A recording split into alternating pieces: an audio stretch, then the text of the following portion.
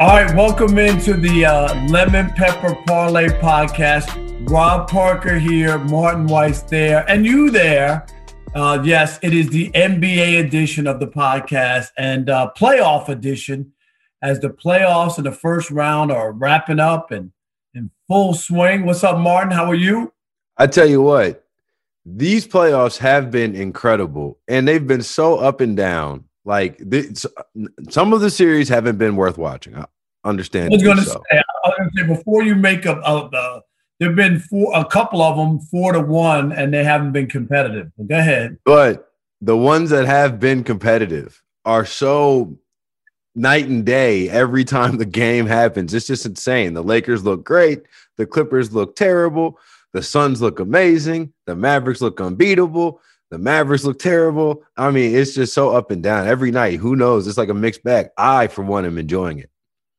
Yeah, it has been crazy. And the swings and the turns in these series have been truly amazing. But, of course, the big game tonight, and we should just start there, is, of course, the Lakers at home at Staples, trying to stave off elimination with the young upstart Suns, who looked amazing in Game 5 at home, but now they're on the road trying to close out the defending champs.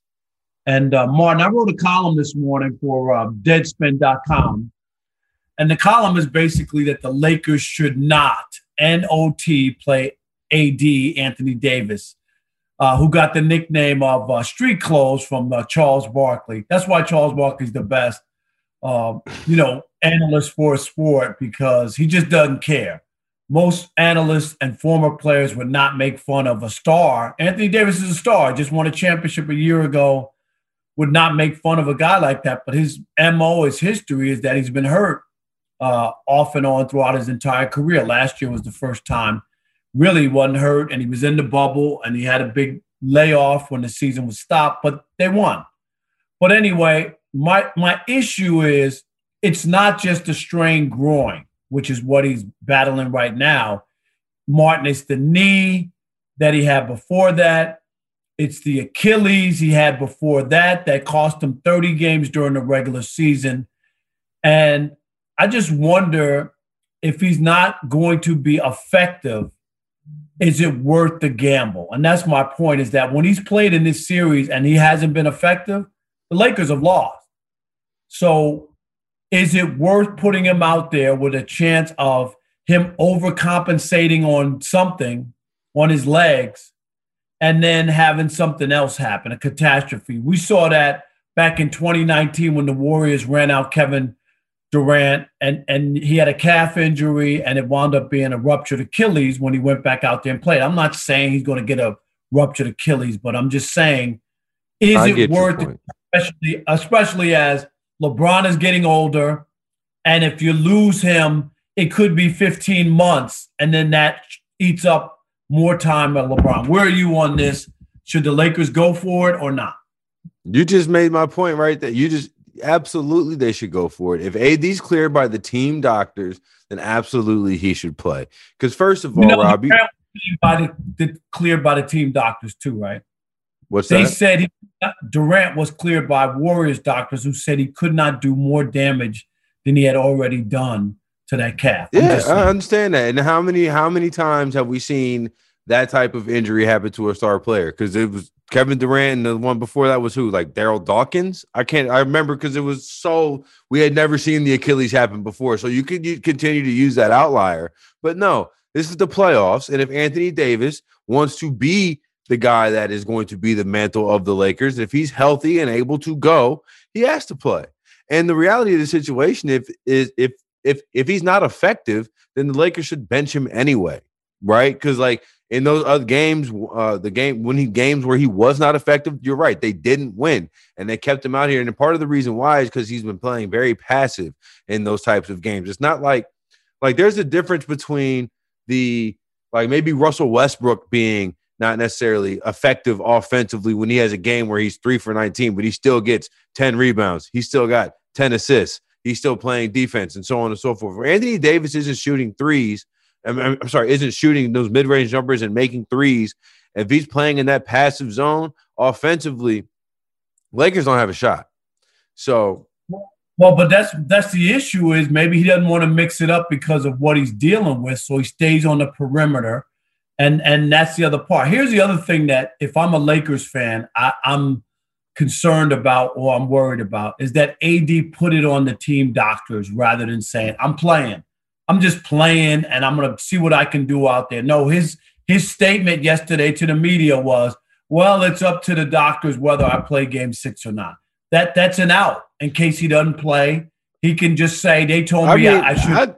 I don't think I did. I don't hear that the same way that you do. I hear that as I'm going to play if the doctors let me. Like that's. I mean, because like for example, Donovan Mitchell went out after game 1 of the Jazz Grizzlies series, said I'm playing, and the team doctor said no, you're not. But that's what that difference is. AD didn't say I'm playing or I'm playing, and the doctors can't stop me. That's not what he said. He said because the doctors can't stop him. No, like, what do you mean? No, but his availability, it wasn't like I'm doing everything I can. I'm going to be out there for game 6. I don't care what the doctors say. He could say that in bravado. I know what you're saying, but the idea that he used it as a crutch right away. And then yesterday on the radio, we had on the radio AM 570, Jerry Hairston Jr., of course, who played Major League Baseball for 15 or so years and is an analyst for the Dodgers, but also is a big basketball guy. He watches and follows basketball, but he's had groin injuries as well. He said it takes at least 2 weeks for something like that to really feel like you can get out there. And then he talked about the other injuries compounding that, and he said he's putting himself in harm's way. And that's coming from another athlete who's experienced that. So I thought that was interesting that Jerry would say that, knowing that he's had these injuries before. Well, of course, Anthony Davis is not 100%. We see it. I mean, obviously, but if he's healthy enough to play, we've seen Chris Paul come out here after game 1 where he couldn't move his hand and couldn't feel the ball, and he came back and he started to play. He wasn't effective, and that's that. All right, so if he wasn't effective in game 3. I mean, he wasn't effective in game 4. Chris Paul wasn't. In 4, he got better because he had a couple days to get better. I'm talking about being effective. I'm just asking you, if Anthony Davis comes out and is ineffective, then bench him. But Anthony Davis has to come out and play. Like, then bench him. Play Trez. Okay. But Anthony Davis has to come out and play. The Lakers and their risk is that if he gets injured, then the rest of the LeBron tenure here, as he gets older every year 19, year 20, could be marred, and they don't have a chance at all without Anthony Davis. That's what I'm saying. This group isn't good enough to win a championship, and that's why I think it's a risk putting Anthony Davis out. I hear you, but if you're already in the dance, like I get what you're saying, but the Lakers are what, 12 wins away from a title right now? I understand that there's a lot in between that, but you're still 12 wins away. It's going to put it off and wait until next season. That to me, that's playing with the house money you don't have.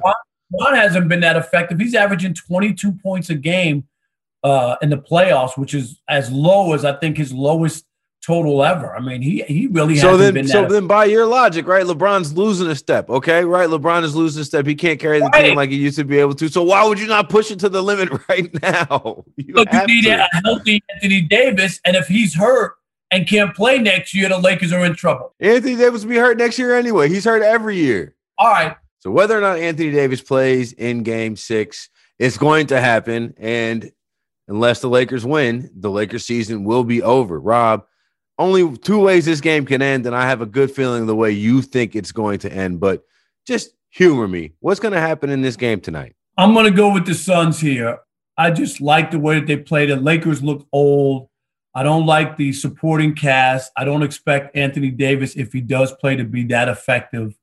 When you have a backcourt that scores no points, I mean, obviously there's going to be a better effort. They're not going to lose by 30 at the Staples Center at home in a elimination game. So I don't expect the score to be anywhere like that. And guys will play better. But I just like what I saw from the Suns. I just like the energy. They just ran over the Lakers. They got whatever they wanted. This will be very, very interesting. And I think the Suns don't want to give the Lakers any life. I think that they understand that this is it. And The longer you wait, the more chance that Anthony Davis gets better or healthier if you wait for a game 7, and then it's a different match. So I think this is like imperative for the Suns to want to slay the defending champs and get a tough out on the road. And they've already won at Staples. They won at Staples, so they can win here. It's not like they can't. So I just don't see, unless guys have miraculous turnarounds, I don't like the supporting cast. I don't like Kyle Kuzma. I don't like KCP. Schroeder is the guy that they offered $84 million for. He went 0 for 9 in a big playoff game. I mean, I don't like. They got to be sitting back like, thank you very much, Schroeder, for turning that contract down. Because I'll tell you, man, the Lakers, the others, as Shaq would call them, the role players, leave much to be desired. I mean, at this point, the only reason at this point that you would pick Los Angeles would be blind faith in LeBron James, right? Like that's literally the only compelling logical, like to say that blind faith in a player is a logical argument. It's illogical, but after so much historical evidence of LeBron having success at least through this stretch of the playoffs, the blind faith bit is not too hard. But I mean, you know what it is, Rob? I can't remember who told me this. One of these days back in Detroit, the other team is pros too. The other team are pros too. And everything in the world makes me looking like the Suns should close this thing out today, even though it's LeBron. But I mean, it's LeBron and the Rockettes, right? It's not LeBron and the All-Stars. But just the way they came out last game, losing by 30, LeBron leaving the game early, I can't imagine that I know this to be true. This game is going to be close. Like this game is going to be down to the wire.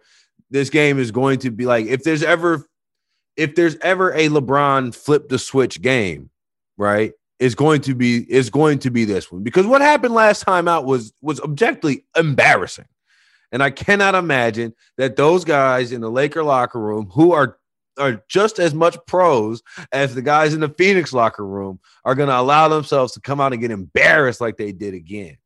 But that's really only out of respect for the idea that these guys are all really good at basketball. If you want me to break down anything that's happened in the last five games to tell me why the Lakers are going to win this one, I got nothing for you. Right. That's what it is. I think you're at least being honest there. And the people who are banking on it, like LeBron's never lost in the first round or whatever it's been, like it's been forever. And I think it's been never. He's literally never lost in the first round in his entire career. So, that's what people are banking on, but this is year 18 and this is the squad. This is not the team that won the championship last year. It's just not. And when you look at that squad, that's why I don't have any confidence in it. And Martin, they could improve. Look, the Suns, they could improve and play better. But it just means the Suns win by 6 or 8 rather than 30. Do you know what I mean? Like they can improve and play better and still lose. That's how badly they play. I mean, You can't just, it's the playoffs, right? If this was February, we would just throw that game away, right? That we would just throw that 30-point game away. It's like, all right, this is not real, right? Something happened. Maybe there was a fight in the locker room before the game. Something ridiculous must have happened prior. Maybe there was bad shrimp on the team plane going into Phoenix, but we would just throw that out. It's outlier. It's like if you're looking at it, trying to make a statistical real case, but we can't because it's the playoffs. That's why you want to just be like, oh, well, Schroeder went 0 for 9. That's just not going to happen again. But you can't say that because it's the playoffs. and he has there's been no evidence. Right, he could be 2 for 9 tonight. You know what exactly. I mean? Right, and that's why he's not going to be 9 for 9. But anyway, the point is, I'm with you, is that they haven't given me enough confidence and to be like naturally we would just say automatically, oh yeah, they're gonna bounce back and win. I just don't. I don't think anybody really knows that because they don't know where LeBron will be. They don't know what AD will be or if he's playing, and they don't know about the cast of characters. I call them the Cosby kids. They just don't know who's going to show up, and they've been all over the place.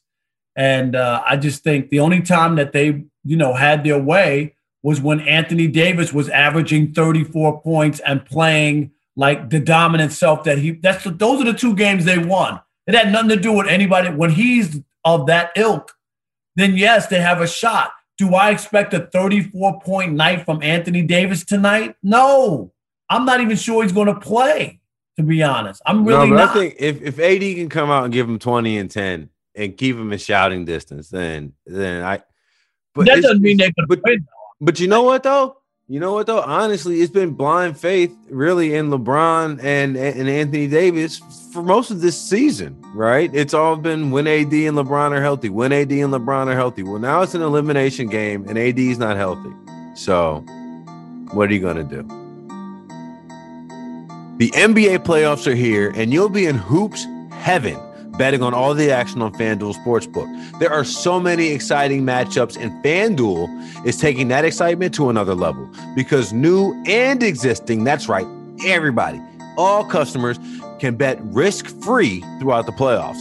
Once you have a FanDuel Sportsbook account, you can bet one same-game parlay risk-free every week. That means you can combine multiple bets for an even bigger win. And if you don't win, you'll get up to $10 back. You know what I'm doing with my same game parlay? I'm taking the Lakers to win on the money line. I'm taking LeBron James over points.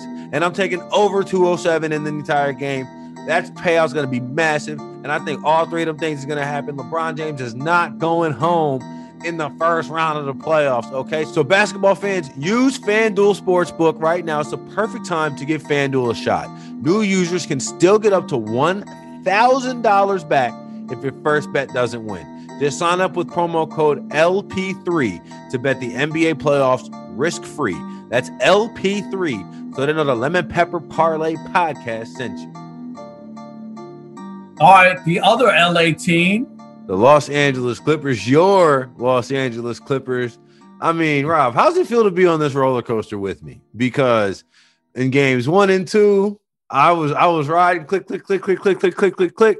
Then all of a sudden, games 3 and 4 was woof all the way right down to the bottom floor. And then game 5, Luka just shot me right back up to the top. And it's been the exact opposite for you. No road team has lost a game in this series. I mean, the Clippers have been favorited and everyone on the money line. Rob, what do you make of this series so far? What do you make of Luka Doncic last night? I don't know. He missed 20 shots and they still won. I mean, wow. He put up 37 shots and missed 20. I'm like, wow. But they won. He made enough of them to win. And it was just a missed opportunity by the Clippers, obviously. You would like to win. The idea that you're in a playoff series and you lost all 3 games at home and you still have potentially another one, and that's no guarantee. If they go to Dallas and win on Friday, I'm not convinced they could come home and win Game 7 at home. Not that the way that they've played. So I look at it as a missed opportunity. Maybe it was asking a lot.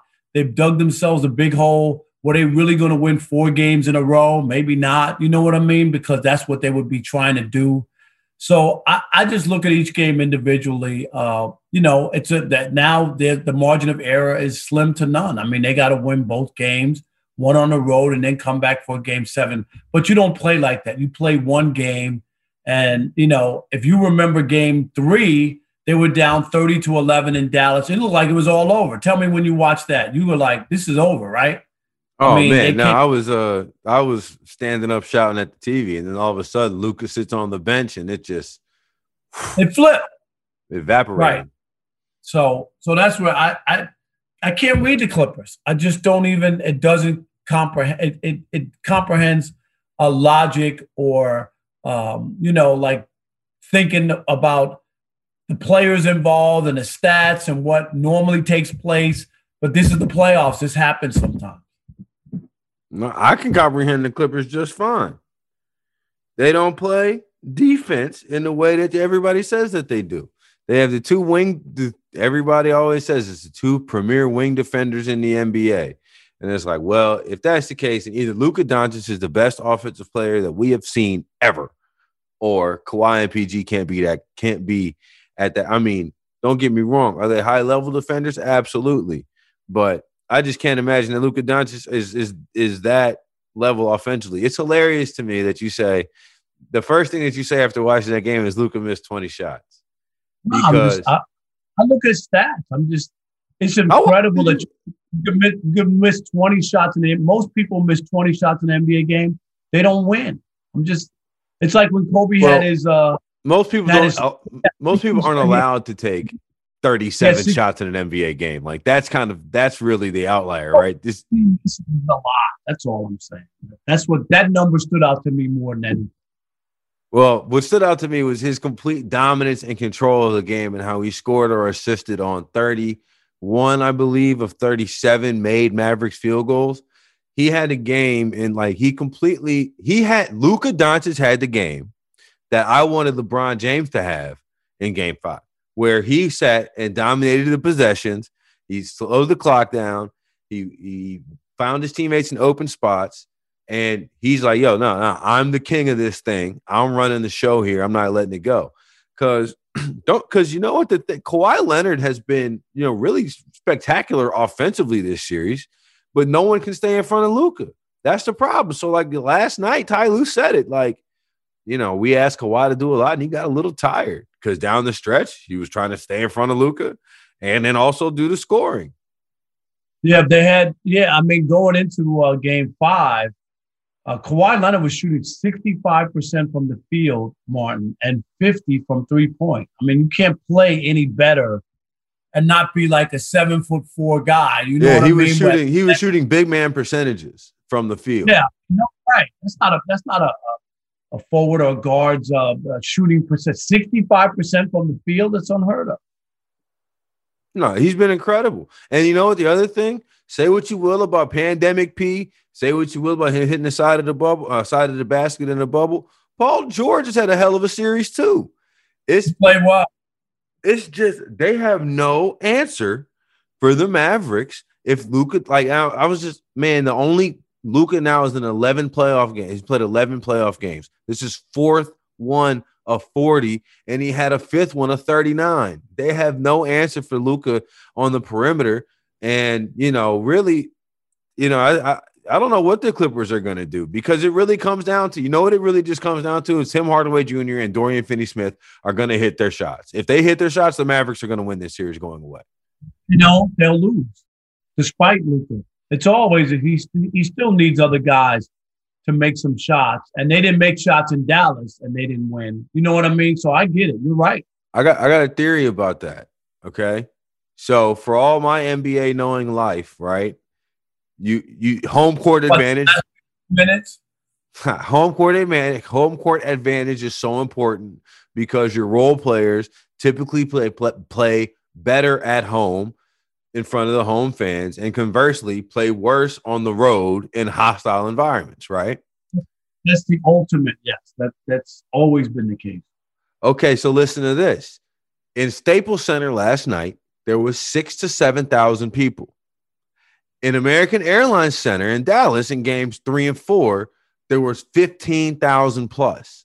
This is the first time in over 15 months that the Mavericks or the Clippers have played in front of 15,000 plus people, right? And played in front of any modicum number of people. But is there something I think there might be something to the idea that Dallas, when they went home to Dallas, had a little bit of home court disadvantage from being just in front of a raucous environment for the first time in 15 months. They go to the Staples Center. Don't get me wrong, they're getting booed and stuff there, but like the fans aren't nearly as loud as they were at like a Madison Square Garden or they were in Texas. But how did that work out for the Clippers though, to go into a hostile environment with a big crowd and they won? But if you think about it, the way the Clippers really their output through the first through this series, Kawhi and Paul George have been constant. They've been the ones that he's been balling out. Like game 2, Kawhi had 41, Paul George had 28 and like 8 rebounds, and they still lost. It was really the Mavericks, Tim Hardaway Jr. and Dorian Finney-Smith playing kind of above their levels in games 1 and 2 that made it look like it was going to be a Dallas sweep. Right. So it's just something I was thinking about. It could be legit. It's the first time they've been playing in front of a ton of fans for a long time. the pandemic is ending. People are going outside and experiencing things in a whole new way. You know, things that you used to think were kind of normal feel different. Right. Speaking of raucous environments, Madison Square Garden was not one last night as the Hawks advanced. Trae Young did his dance all over the Knicks. Did you notice? Did you see at the end of the game, Rob, where Knicks fans were chanting or cheering, trying to give the old Knickerbockers a nice send off, appreciation for their playoff run, and then Trae Young hit a 40-foot 3-pointer and took a bow? And New York has been so long since 2013 or whatever. I mean, it's been a long time. Knicks fans growing up in New York, the Knicks New York was always split.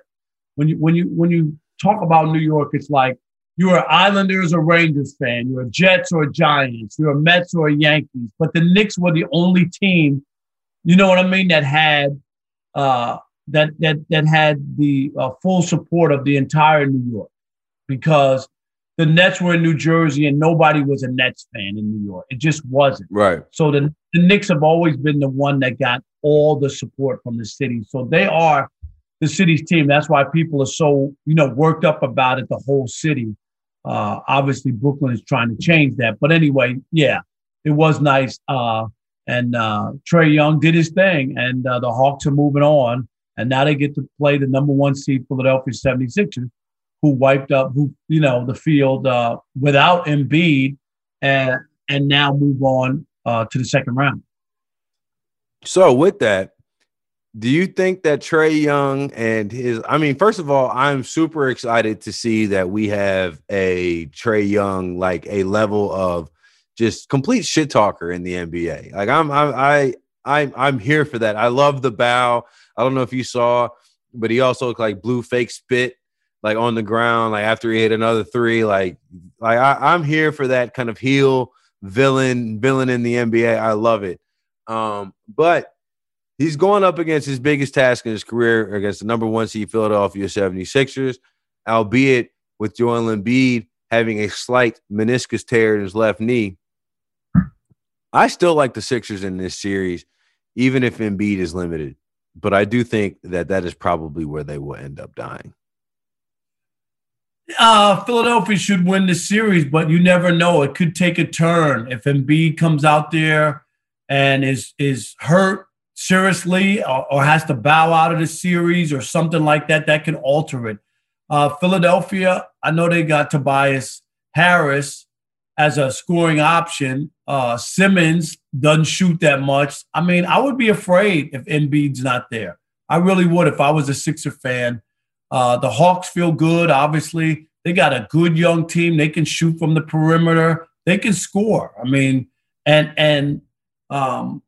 so I like, and Nate McMillan's a good coach. I mean, he turned that thing around. That team had some talent, but they weren't winning early on, Martin.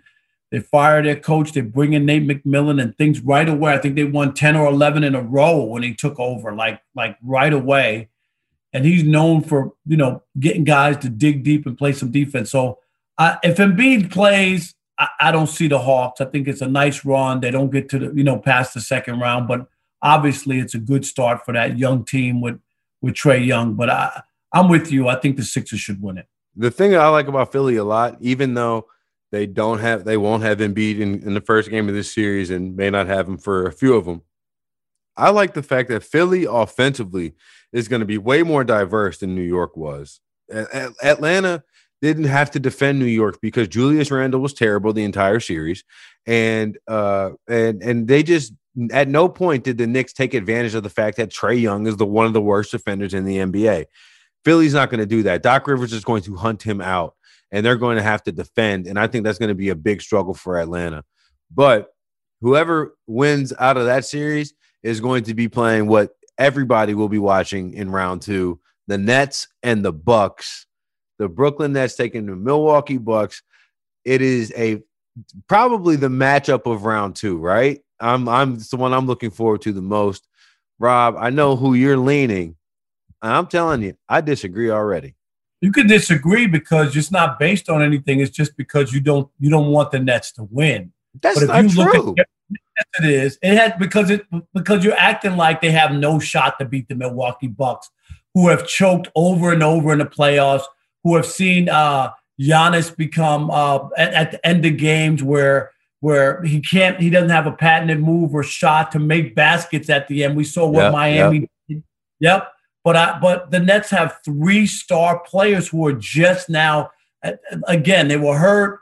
They haven't played together. We saw what they can do. They can put up the 3 of those guys 100 points a game, and then you just have other guys that need to make shots. I just like where the Nets are. I get the Giannis and what he was able to do at the end of the year, but I'm not going to put that all in to say that is what's going to happen in the playoffs. It's just like I like the Nets. It's an arms race, and they just have – we've never seen 3 guys with this shooting ability, scoring, and I'm not even talking about Joe Harris and some of the other guys who can knock down shots for that team. But those 3 guys and James Harden healthy and the facilitator, and we saw Kyrie, go to Boston and get 39, and you see Durant get 42 on 20 shots. He got 42 points on 20 shots. You just talked about Luka getting 37 points on 37 shots or whatever it was.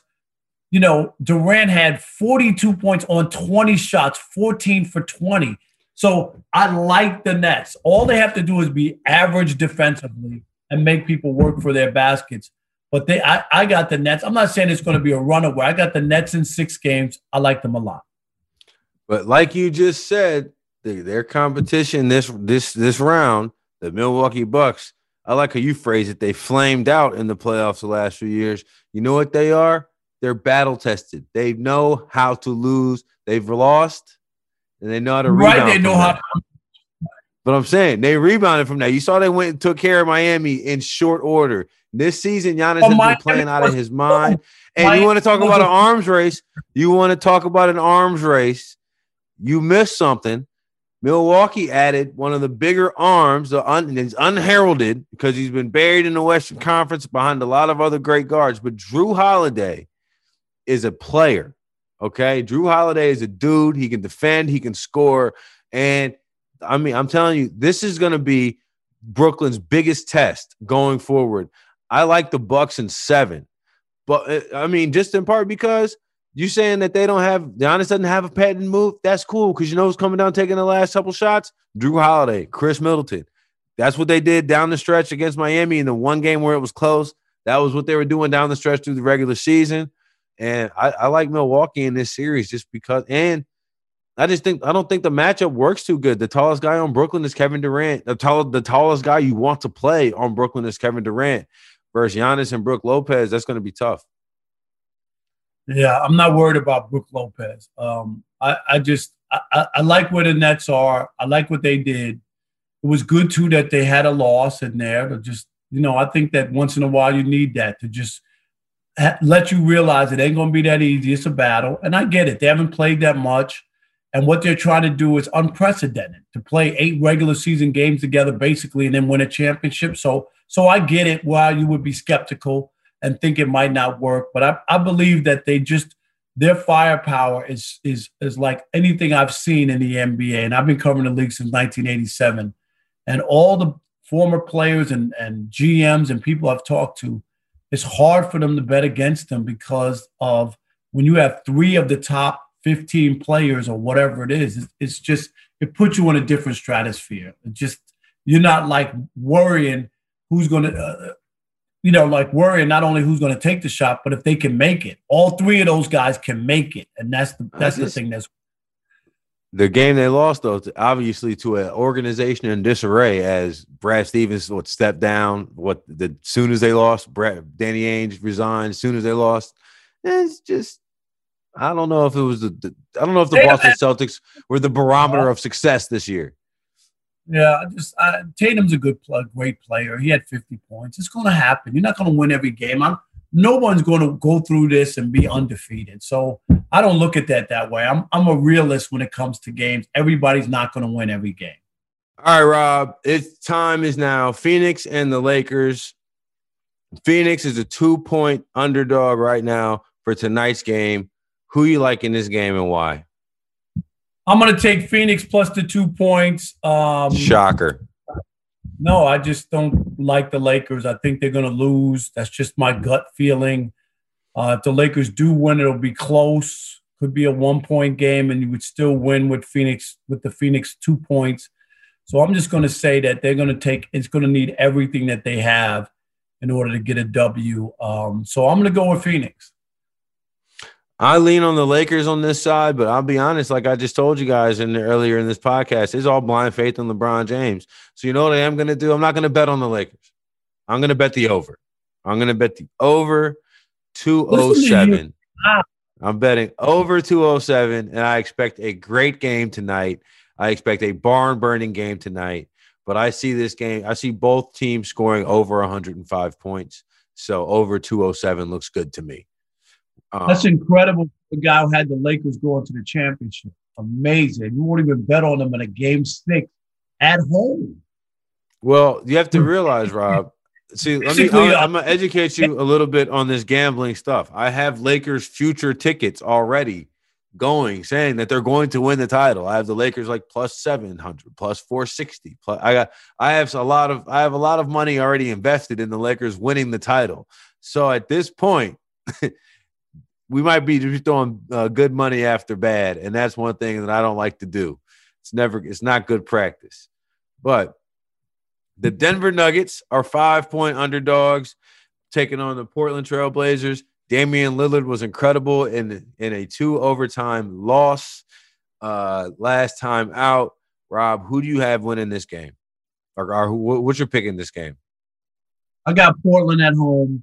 Disappointing loss. Damian Lillard couldn't play any better, and they still couldn't win that game. And one coaching by Malone, they allowed Lillard to take 2 game-tying threes, which was amazing to me. I mean, at some point, foul a guy. Don't let him get a shot off. But anyway, I think Portland, this is going to be one of those 7-game series.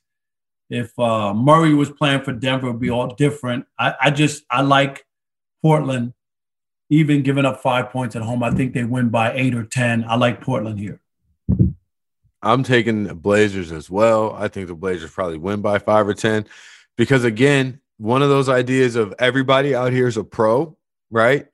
The Blazers have to be looking at themselves in the locker room after last game like, we just let Dame do that and we lost?